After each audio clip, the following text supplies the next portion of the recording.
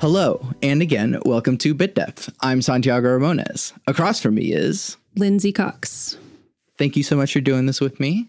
As I just told you, I use this as an excuse to network with people that I'm interested in, and I've seen your stuff for years, and I'm like, this is a cool person I need to get on my podcast. Aw, so thank you. So who are you and what do you do?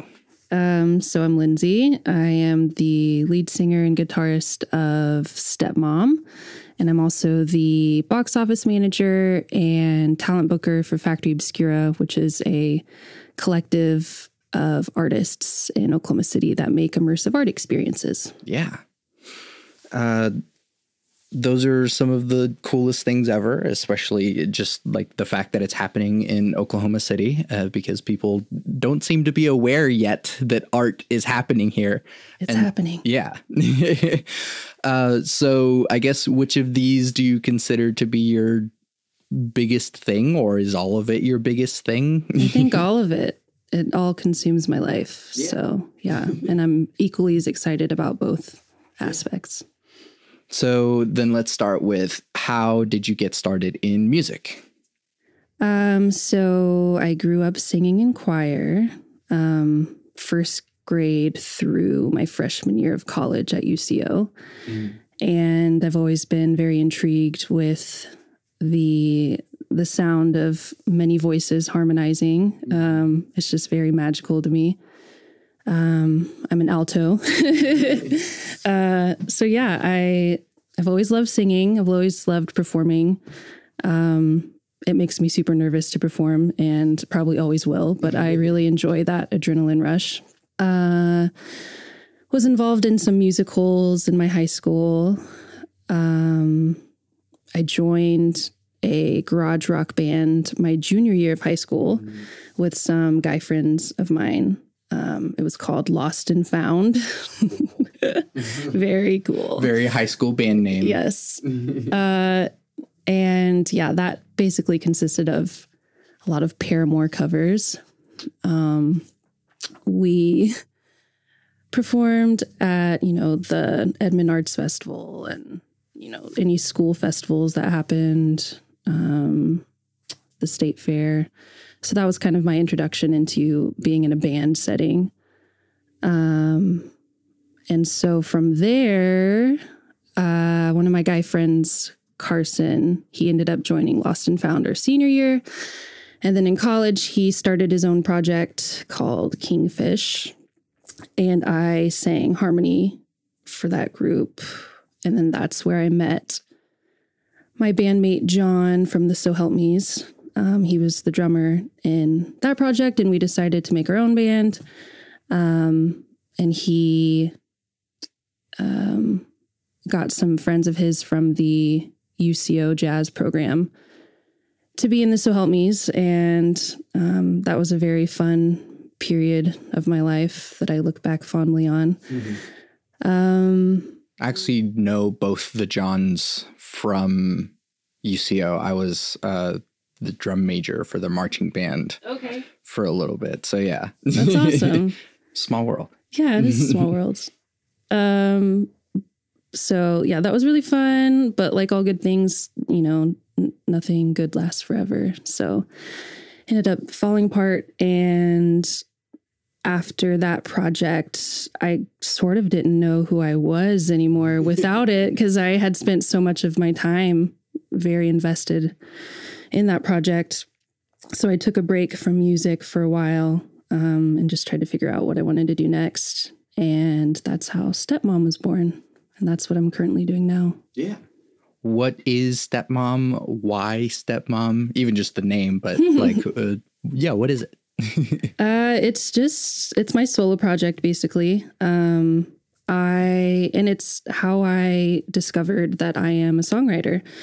In the So Help Me's, I was not the main songwriter. I did write some of the melodies in the songs, but wasn't really my art that was being put out.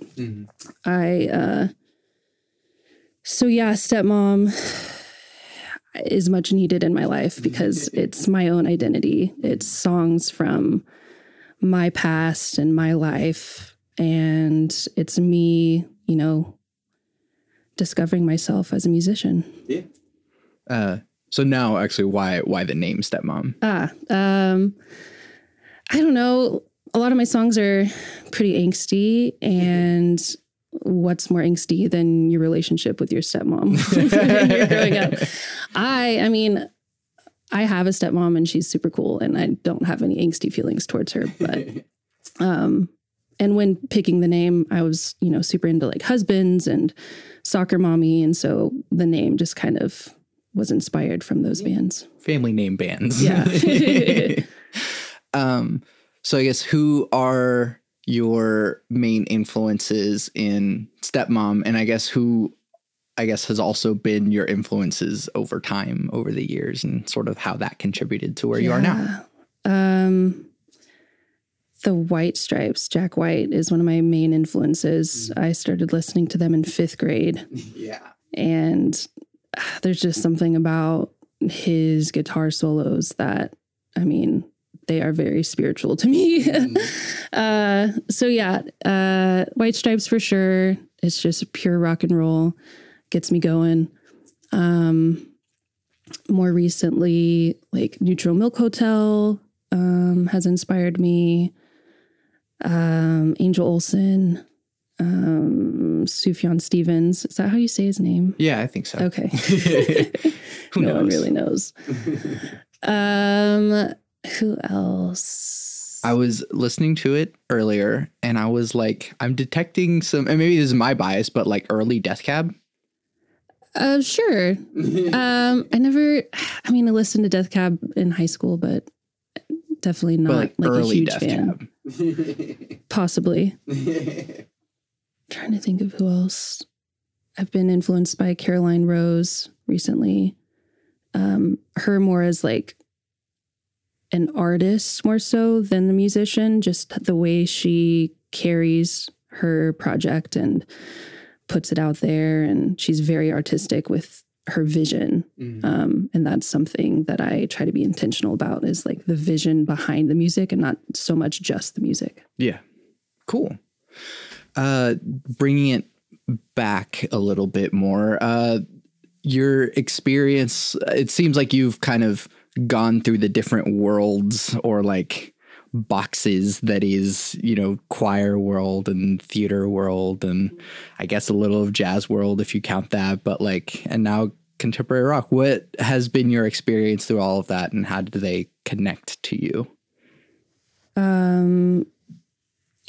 Just moving through those different phases of my life, you always learn new things, and I pull influences from all of those different aspects of my life. Very much like harmonies from choir, very much the theatrics of a live performance from my musical days. And so they all kind of help create what I do today. Yeah. So then I guess, when did you first realize that music is what you want to do with your life? So it's always been, a hobby of mine, but when I was in college, I was very much of the mindset, I need to have a grown-up job and make, money, and then I can just keep music as a hobby. But it was actually the last day of college, and I was writing this paper for one of my psychology classes on like my plans for my future. And it was in that moment that I decided I was not going to go to grad school and that I was just going to wait tables and pursue music because it's the only thing that really makes me happy. So, I was like, wow, I just spent the last 4 years wasting my time doing something that doesn't make me happy because I thought that's what I was supposed to do. Yeah. Yeah, that's the trap of college, isn't it? What did you major in? Forensic science and psychology. Cool. Why? It was the only thing that interested me. I kind of bounced around like English major, political science, and then I took a forensic science class at UCO, and they have one of the best programs there. Mm-hmm. And one of the former heads of the FBI is like the director, and it just entranced me. I was like, whoa, this is really cool. And I'm sort of into, gory things. So it's like, I think I can stomach this. I think I can handle it. And it was just, I don't know, it was interesting. So it's the only thing that kind of drew me in. Mm-hmm. Isn't it crazy that we just expect that like young people out of high school will know what they want to do for the rest of their lives? Pretty messed up. Yeah. So yeah, I feel your pain. So then Factory Obscura, how did you get wrapped up in that mess? Let's see.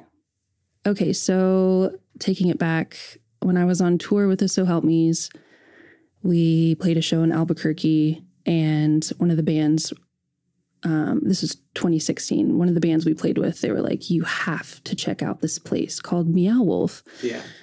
And this is like early Meow Wolf, House of Eternal Return, was not busy at all. And we had no clue what it was. So, and we were really hesitant to go because the ticket price was a little high and we were poor.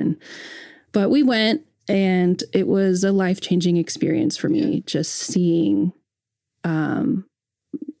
just the power of what humans can create through art, and just take you into different worlds. And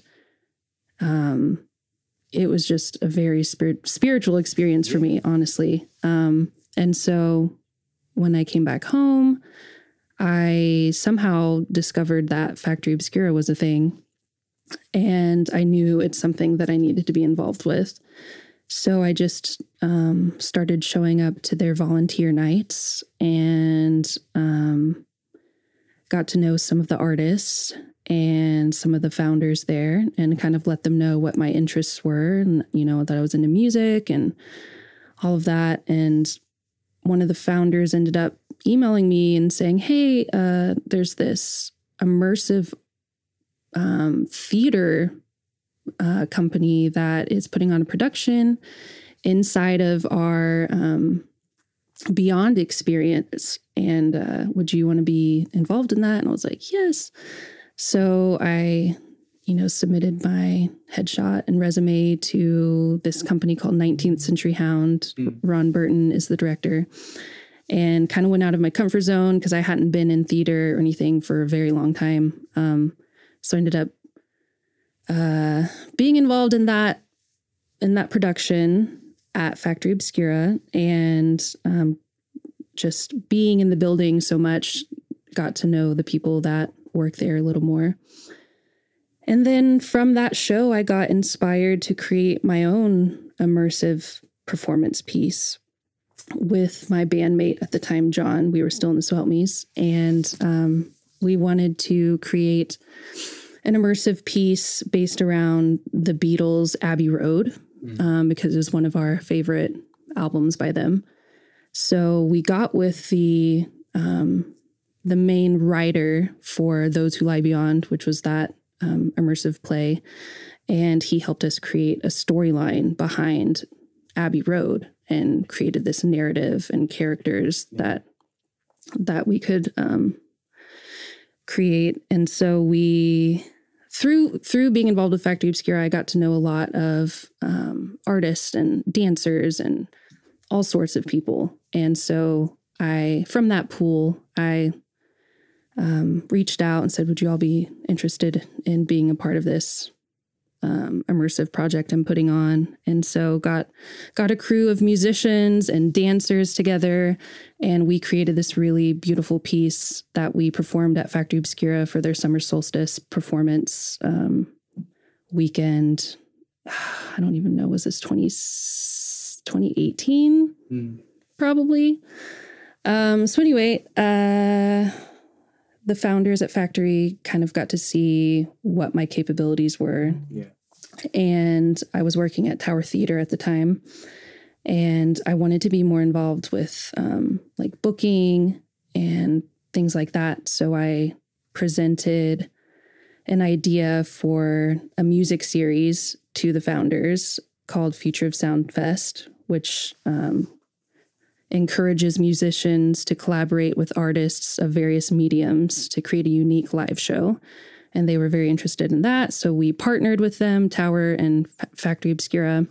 And so I got to be the lead on that and book artist for that. And eventually they offered me a job to work for them full time and be box office manager and also do the thing that I love, which is talent booking and cultivating events and stuff like that. So, yeah. Yeah. The advice that people always give of like, oh, how do I get into the music industry? Is like, you really do have to like be there and show up. And that's like the best example of that. Yeah, absolutely. So then day-to-day stuff, what does working at a immersive art experience look like, sound like? Yeah, it's different day to day. So the first 2 days of my week is my admin time. So I'm answering emails. A lot of people have ticketing questions that I have to reply to. I build tickets for upcoming events. Also help with marketing. So we're in marketing meetings and also run the social media. So I'm making a schedule for all of the future posts for the next week and typing out the copy for that and finding the photos and making sure I'm crediting the right people for the photos. And currently I am editing music videos for Mixtape Volume 2, and we're releasing those weekly. And I'm still in the editing process, so I have a lot of catching up I need to do. But so that's that. And then Thursday through Saturday, I am working at the box office, and I'm more customer facing. And, I'm the first person they see when they walk in. So I give them the rundown on what Factory Obscura is and what they're about to experience. And a lot of people that come in, they're from out of town and they're traveling and they have no clue what they're about to step into. So it's really fun getting to explain that to them and then see how they kind of transform whenever they come out of the space. Mm-hmm. That's awesome. What we kind of talked about before hitting record is like what jobs in like music and art fields look like. And it's like, there's always something to do. And it's really interesting to see that like, yeah, there's jobs for this. You don't have to like, wait tables all the time and just have music on the side as a hobby. Right. Yeah. There's always things. Yeah. And people like can help with that too. Also, like Factory Obscura takes a lot of volunteer help as well, right? They more so did in the past. Okay, They're very passionate about making sure people get paid for the work that they do. So trying to step away from the volunteer model a little bit just to make sure everyone's getting paid for the work they do. And that's a valuable thing too, because we've all done a lot of gigs that either pay very little or not at all. So yeah. So then I guess in the span of everything that you do, what's sort of a deep nitty gritty or like advanced thing that you're super into that like is really nerdy and applies to what you do? Probably it's not super advanced or anything, but just the aspect of creating an immersive environment for your audience. Mm-hmm. So like stage design, lighting, props is something that I think about a lot. Just making sure that the audience is immersed in my world whenever I'm performing, and making sure that my set is very intentional and that there's transitions. I like to run samples through my guitar pedals and mess with the different effects that I get and use that for transitions. Just because I hate dead space between songs. Oh, yeah. It's my pet peeve. And when you're tuning and it's just dead quiet and the audience think, oh, nothing's happening, so we can like talk amongst ourselves. But in reality, like the show's still happening. And so yeah, just making sure there's no dead space is something that I always strive towards. And yeah, just making sure it's very immersive. A show is a show. Yeah. I guess more philosophical in this vein of it, but like, why? Why make art? Yeah. Well, it's the only thing that makes me feel completely whole as a person. And I learned that when I took a break from it during the shutdown and in between bands. And I only feel like my whole self when I am performing and writing music. And I love connecting with the audience and feeling that energy being passed back and forth. I think that is very spiritual. And yeah, when you write a song and you get that high, it just confirms that this is what I'm supposed to be doing with my life. So yeah. Yeah. Nothing else like it. And kind of more deeper philosophical questions about music. Is there such a thing as bad music?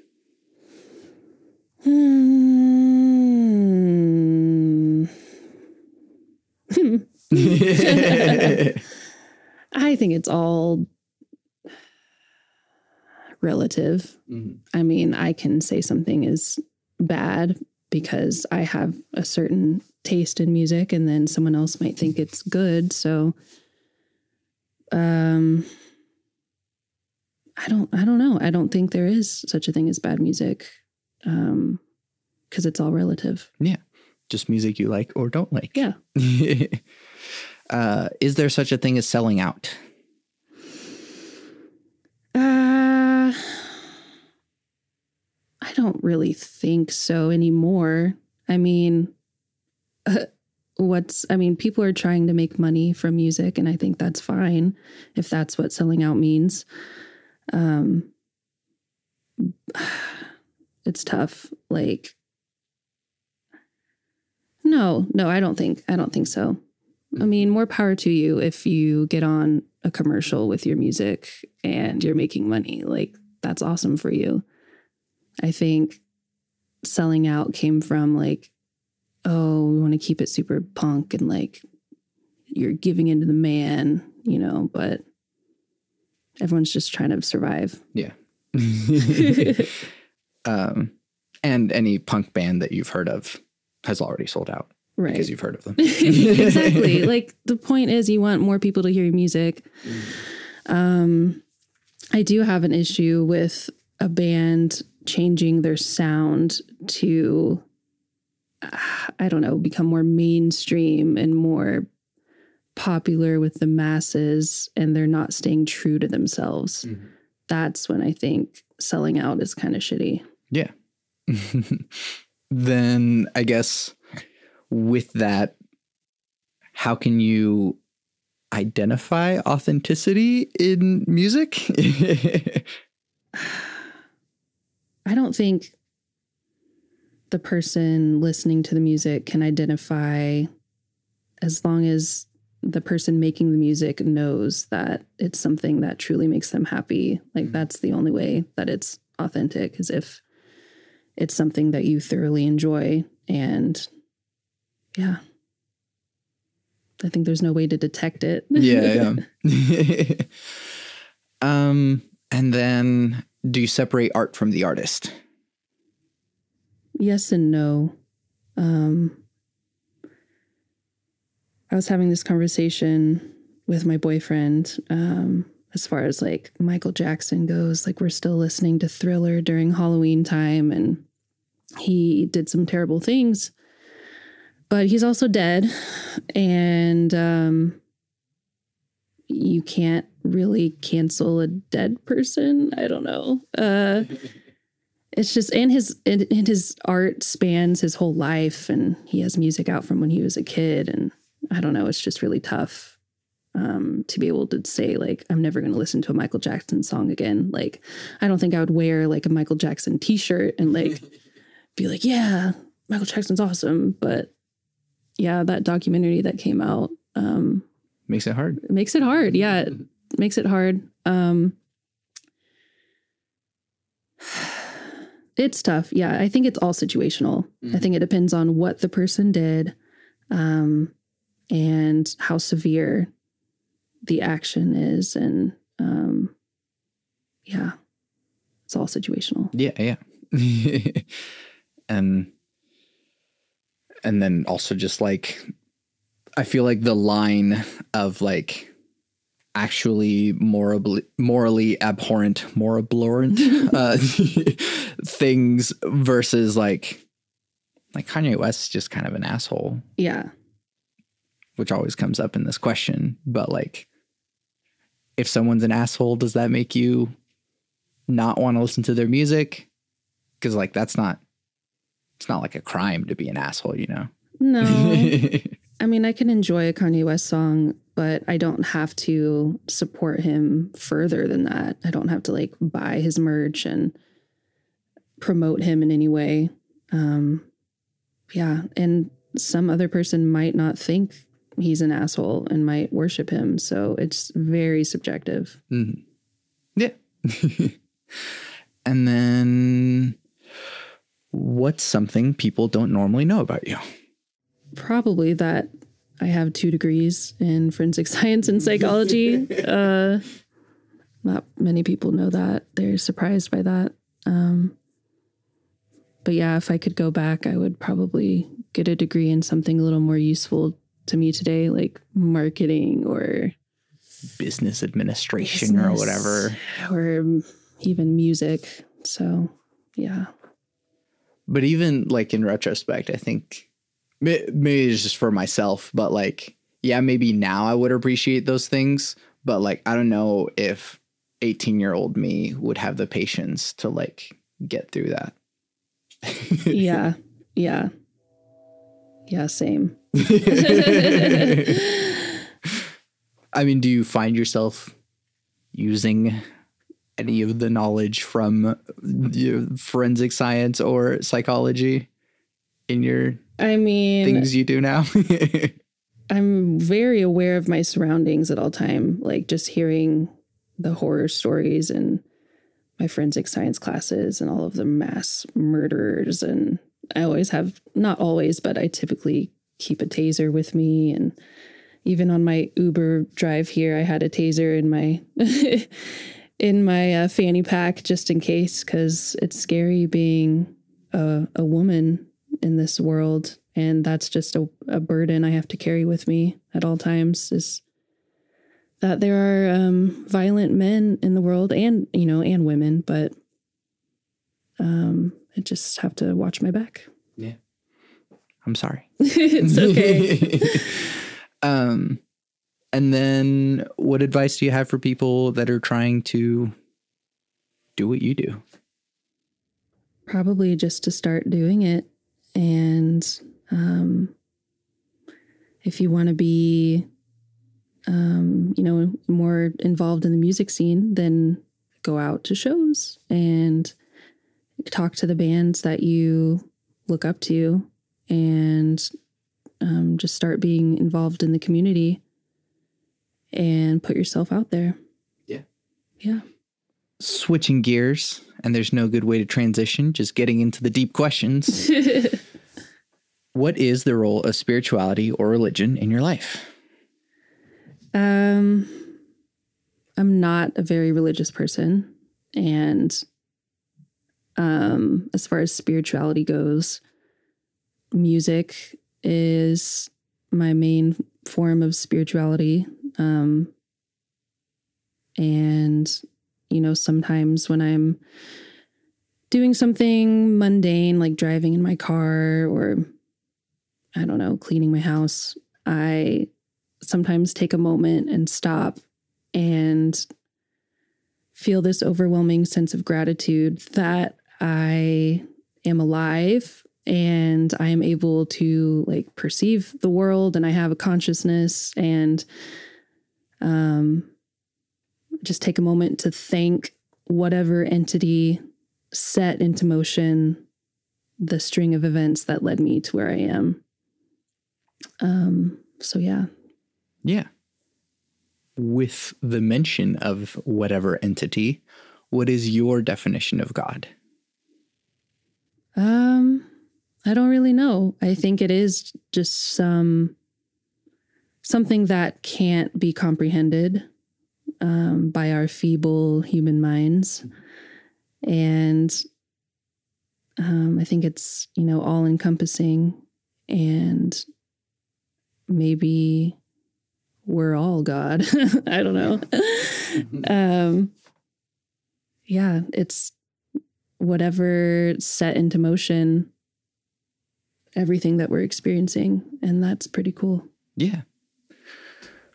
What is free will? Well, being able to decide for yourself what you want to do, I guess. And I don't know if we have it.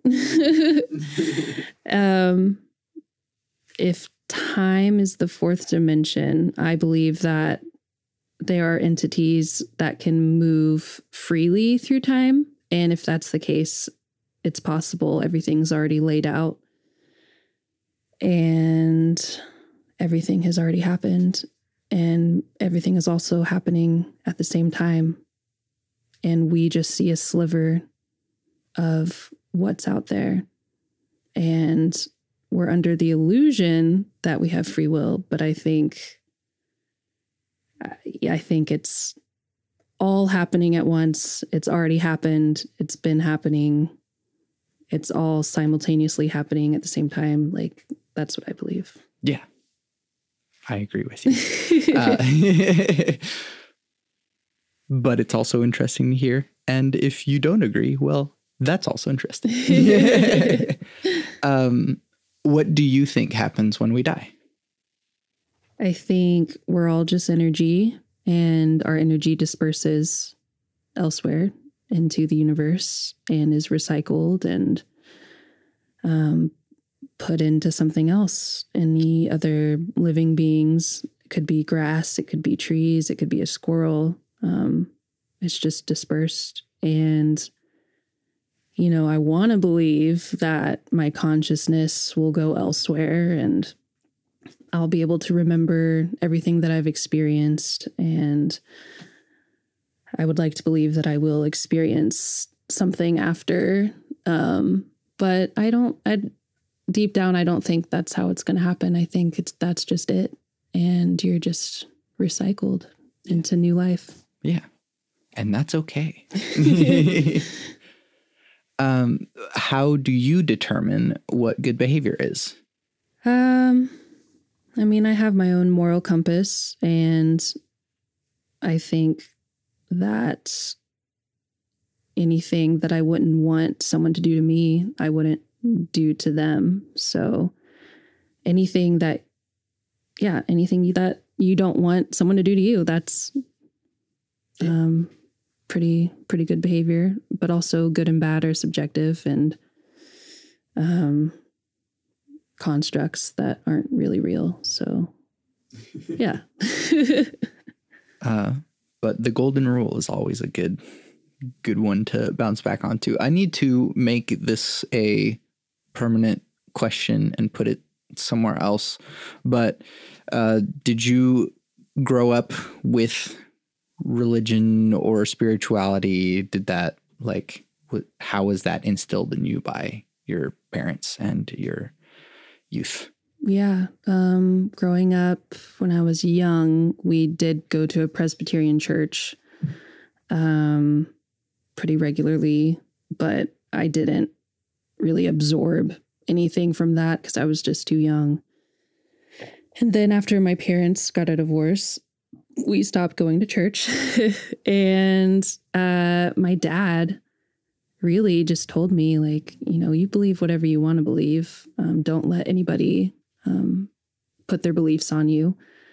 And he was always pretty atheist and agnostic. And so that's kind of how I grew up. And that was definitely not the norm growing up in Edmond, Oklahoma.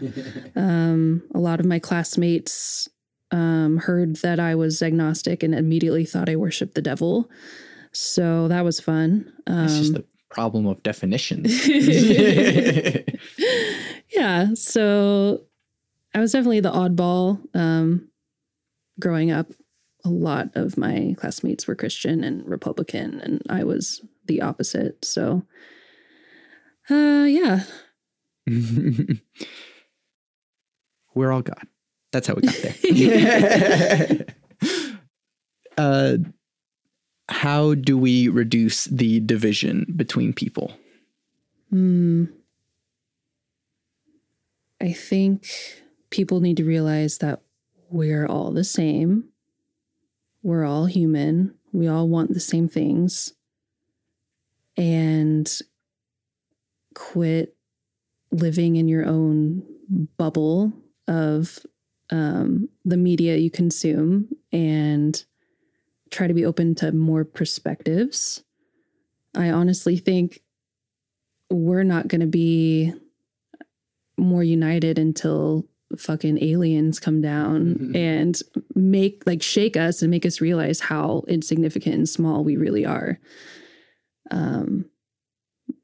But you'd think a global pandemic would do the trick, but that's just caused even more division. So maybe if aliens came down, we would be even more divided. So, I mean, they're already here. We've been seeing the UFOs. The government confirmed it. So it's like, well.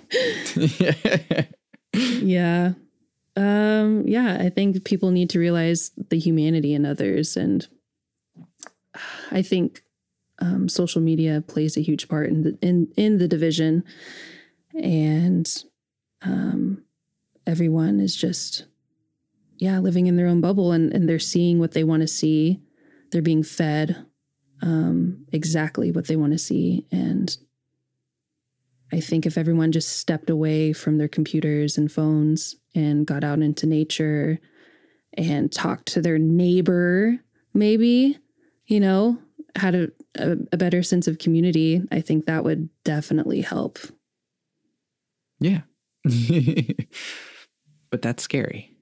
I know. It took a lot for me when my boyfriend and I just moved recently in the neighborhood behind Aldi on May and 47th Street. And when we moved in, I was like, I need to meet our neighbors because we're noisy musicians and they need to have our number in case we're too loud. So I baked some cookies and I walked around to our surrounding houses and left them little notes and said, hey, we're your neighbors and we're also musicians. So let us know if we're too loud. And that has helped a lot because I've learned the names of my neighbors and I can say hello to them. And one morning my car wouldn't start and I did not feel uncomfortable knocking on my neighbor's door and saying, hey, can you give me a jump? So only good things can come out of being more neighborly. Yeah. Yeah, that's awesome. I need to talk to my neighbors. And it's hard, after you move in and you've been living by your neighbor for so long, it's oh, now you're coming over to say hi. That's awkward. So you kind of nip it in the bud, just get it over with. Yeah. But also, I mean, awkwardness is temporary. So just freaking get over yourself, Santiago. Do you believe humans are evil by nature? No. I think people are shaped by their environment, and there's no way a baby could be evil. It's impossible. I do think that there are certain, I don't know, like, I think a lot of mass murderers and like serial killers have imbalances in their brain, which can also play a factor. But I really think therapy would help with that. Instead of throwing away, you know, people that do bad things, let's put more focus on rehabilitation and therapy. I think everybody should have a therapist. Yeah. Yeah. I always forget who the quote is from, but you don't climb Mount Everest without a Sherpa.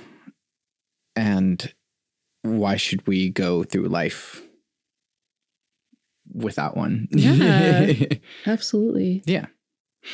I also don't have a therapist. What do you think humanity is heading towards in the future? I don't think it's good where we're headed.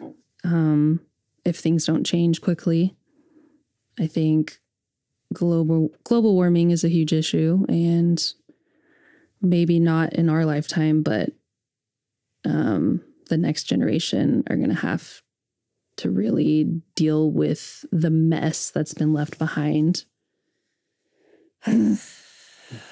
Yeah, it makes me really sad thinking of where our priorities are as a nation, and capitalism is definitely the driving force towards our detriment. So I think we need a huge overhaul and a huge reckoning. And that's not going to be easy to do. Is there a pragmatic reckoning, or like, or, you know, do we got to go full Night of the Long Knives on this? Oh God.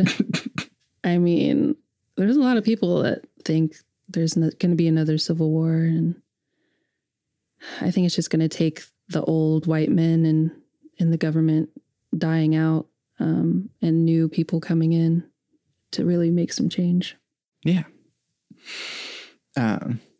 There's a lot of politics in there. I don't know if you want to get into that, but yeah. What makes you optimistic about our future? Honestly, the old white men in government dying, that makes me optimistic. Like, get the fuck out. Let's get some more diversity and representation of different groups in power.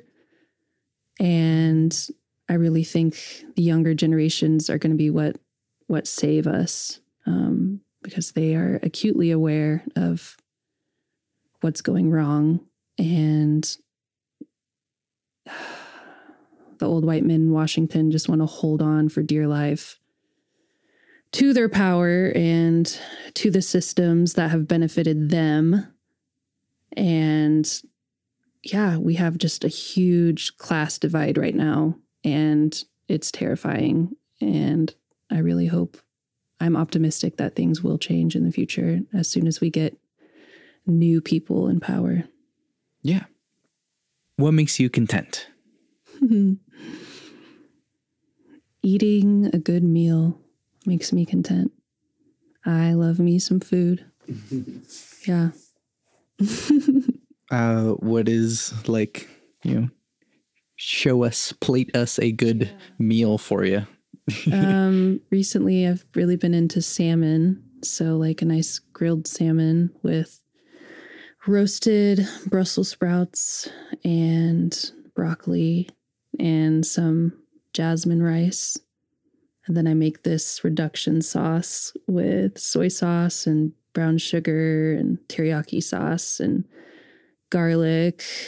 And then I pour it over the whole dish, and makes Lindsay happy. Yeah. You're welcome, listeners, for that auditory food porn. Yeah. And thank you. When will you be satisfied? I don't think I'll ever be satisfied. I think if I'm satisfied, then I'm not pushing towards the next thing. So I'm always looking, to do a new project and work on new things and keep pushing myself to be better and better. So, I hope I'm never fully satisfied, because that means I'm at a stopping point and there's just so many things I want to do. And yeah. What advice do you have for people in general? Do what makes you happy. Surround yourself with people that accept you for exactly who you are. Don't be anybody that you're not. Yeah, that's pretty much it. Just if you're doing something that doesn't make you happy, don't do it anymore. And, only you can hold yourself back. Don't let anybody else hold you back from your full potential. Yeah. Yeah. Because I want to fill the rest of the time, and there are other questions that I wanted to ask you anyways. How does collaboration play a role in your creativity? You mentioned that Stepmom's more of like your solo project. But yeah, I guess how does that compare of like solo brain versus collaborative brain? Yeah. Well, solo brain is the brain that, writes the music and comes up with the songs. And then the collaborative aspect is I bring the song to the band and we all kind of dissect it together and figure out what parts should stay, what parts should leave. And then my band creates their own parts and really brings the whole thing to life. So it's very much like solo, but also a lot of collaboration. And in other aspects, like music videos and things like that, I like to collaborate with other artists. So like recently, I did a stop motion music video for Stepmom, and I got a lot of advice from my roommate, Nicole Emmons, who is a professional stop motion animator. And she sort of showed me the ropes, and that was really helpful. And I knew I wanted hand-drawn animations on top, so I reached out to my friend Jay Shropshire, who works over at Tower Theater, and he collaborated with me and added his own art to the project. And yeah, I think way more things are possible with collaboration. Just there's so many people out there with different skill sets that you don't have. And if you come together, you can really create something that is truly magical. Yeah. I think something I realized recently is that, like, maybe not that recently, but you just can't do everything yourself. Yeah. And you just need other people to contribute what time they have had honing a skill in another thing to your thing, because there's only so much we can do by ourselves.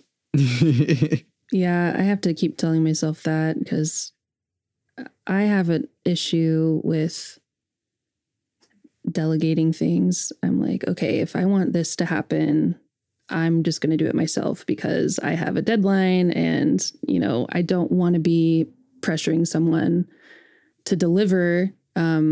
So I'll just do it myself. You know what I mean? Like graphic design, like I need a poster done. I'll figure it out. Like I'll make a poster. I'll do it because I don't want to I don't know. I just have a problem delegating things. And I think I need to learn how to do that more effectively. Right. Well, it's even on those things, it's like whenever you try to do something yourself, you're also kind of like learning how to do the thing. Mm-hmm. And it's like, oh, it took me 5 hours to figure out how to do a freaking design. It took an actual graphic designer like 20 minutes because that's just skills that they have that I don't. Right.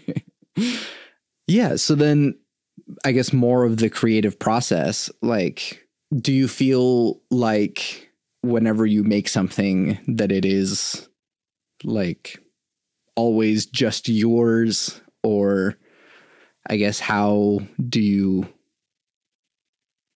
let other people in is another part of that question, I guess. I think creating the space, the room for additions to be made. So yeah, I invite my bandmates to be creative, and if they have any input at all, like definitely listen to it. And we did collaboratively write a song together for Factory Obscura's Mixtape Volume 1.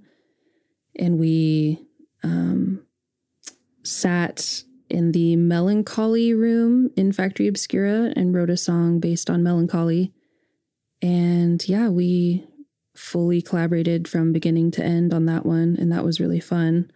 It just takes a lot of time to be together. And it takes me a really long time to write a song. So, well, some songs more than others, but I think just with everybody's schedules being so crazy, it's easier for me to have that creative time myself and then present something, and then we go from there. It's hard for me to write with other people when we have nothing to go off of. Luckily, with that Factory Obscura project, we had, a topic, which was melancholy, and the room to go off of. So that was a little easier, but yeah, I like to present something that's somewhat finished, and then see what happens next. Yeah. And I guess going off of the more the spirit of creation, how do you shake things up? Do you have methods for writing, or do you just like hunker down and like, this needs to be a song, and so I just do it? I think a little bit of both. Like sometimes I will just sit and I'm like, okay, I need to come up with a song. Like, whoa, okay, what's happened to me the last few months that I could write about? Just brainstorm. But typically it'll just hit me. Like I'll be in the car where I'll be at work and I'll just be humming a melody. That's typically how it starts. And I will record that in my voice memos. And then I will refer back to it when I'm alone in my my music room. And after the melody comes the chords on the guitar, and then I add the lyrics last, typically. So yeah, sometimes it just comes in a flash. Sometimes it takes a long time to pull out of me. I don't consider myself a very strong songwriter. I feel like I can write good melodies for the most part. So I'm trying to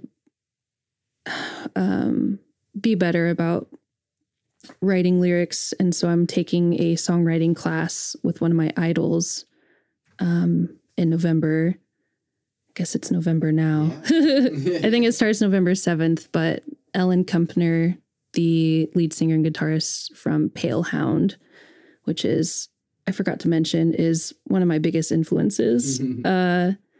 She's doing an online songwriting class, and it's going to be 6 classes, each an hour and 15 minutes long. And sometimes when I write music, I go and reference her lyrics just because I really like how she composes them, and hoping to learn a lot from that class and be a better musician. So you find it harder to put music to lyrics than the other way around. Yes. Yeah. Definitely write the music first and then add the lyrics on top. I'm actually like the other way around. For some reason, the words come to me first, but it is just interesting seeing the different approaches to creativity. I guess, what are your favorite tools to use? Tools more in the sense of just like, oh, I always play the melody out on guitar, or I always prefer singing it first, or whatever that might be. Yeah, I definitely, coming from the choir world, sing the melody first, and then I find the chords that I need on the guitar by ear. I don't know much theory.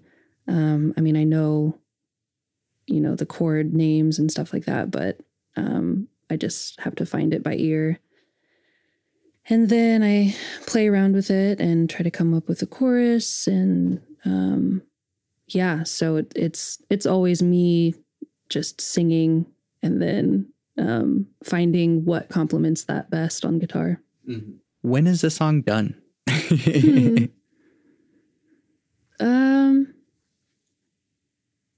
Honestly, a lot of my songs are always evolving, so never. Like there's songs that I've released on my album that I can't stand to listen to anymore because my tastes have changed, and I wish that I had done something different on them. So I always take the opportunity to reconstruct songs and in the live setting and play them a little differently, because things get boring and you want to mix things up. And when you're playing the same set over and over, like, it's not fun anymore. So always try to mix it up and add new elements. Yeah. There's some songs that I've been playing like literally since high school, and I straight up just check out whenever I play it. Yeah, you zone out for sure. And anytime I get that feeling when I'm playing live that I'm zoning out, I'm like, okay, I either should not be playing this song anymore, or I need to change it. It's like a signal to me that something needs to change. Yeah. Or you've just been rehearsing a lot. Last question, potentially most importantly, cake or pie? Definitely cake. She was ready for it. Yeah, cake for sure. My boyfriend's mom makes this amazing cake. It's like a wedding cake with fresh, like, strawberry icing. And I could eat that every day. It's so good. Just to be pedantic here, what makes like a normal cake different from a wedding cake, or the other way around? Yeah, what makes a wedding cake different? I don't know. I think the wedding cake, it's traditionally like a vanilla almond type situation, very light. So yeah, I think that's just what they call it. I don't know. Right. We definitely did not. Our wedding cake was an ice cream cake, so anything could be a wedding cake. Yeah. It's just like ridiculous to get like the huge thing that no one ever actually eats anyways. Nah. I mean, it's all for the bride and groom anyway. You just put it in your freezer for eternity. And isn't that a thing? You like take the topper and you put it in your freezer and you like get it out on your like anniversary or something. Yeah, I mean, we don't do that. We don't actually know where the cake ended up. Oh no. Yeah. That's depressing. I would know, like, if I had a wedding cake, I know exactly where that baby's going and I would follow it and I would make sure it's coming home with me. I'm very serious about food. Yeah. Well, if you've ever planned a wedding, there's a lot of things going on in your mind. And for me, it wasn't the cake. Just lots of other things. Yeah, anyways. I can imagine. Lindsay, thank you so much for doing this with me. This is great. Thank you, Santiago. Where can we find you and your things?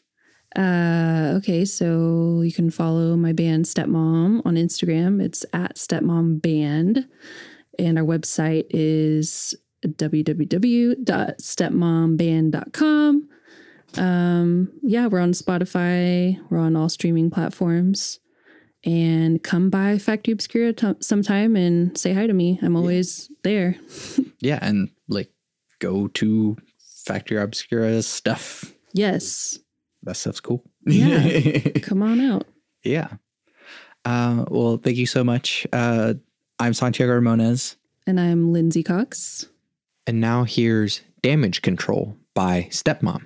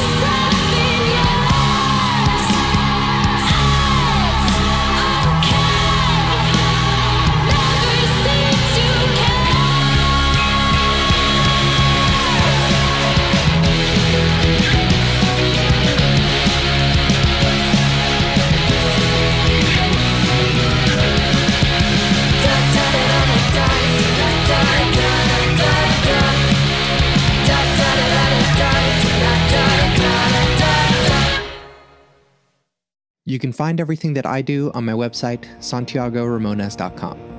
I make music and produce audio. The music you're hearing now is music I made. You can listen to official releases by Santiago Ramones on Spotify, Apple Music, and the other streaming places. Or you can buy it on Bandcamp because a single purchase is the monetary equivalent of streaming it all day, every day for about a week. I'm working on an album, so if you'd like to hear that at some point, you can buy my music, or you can support me on Patreon. There's a Discord server in which we discuss deep topics from the podcast, but it's also a community of beautiful human beings. All the links to all my things are on my website, santiagoramones.com. If you like the podcast, leave comments on social media, leave reviews saying how much you like the podcast, and tell your friends about it. I want to help the world have deeper conversations. So thank you for listening to and supporting Bit Depth. Normally I've been putting just like the outro of the thing, of the like all the things that I promote myself at the end.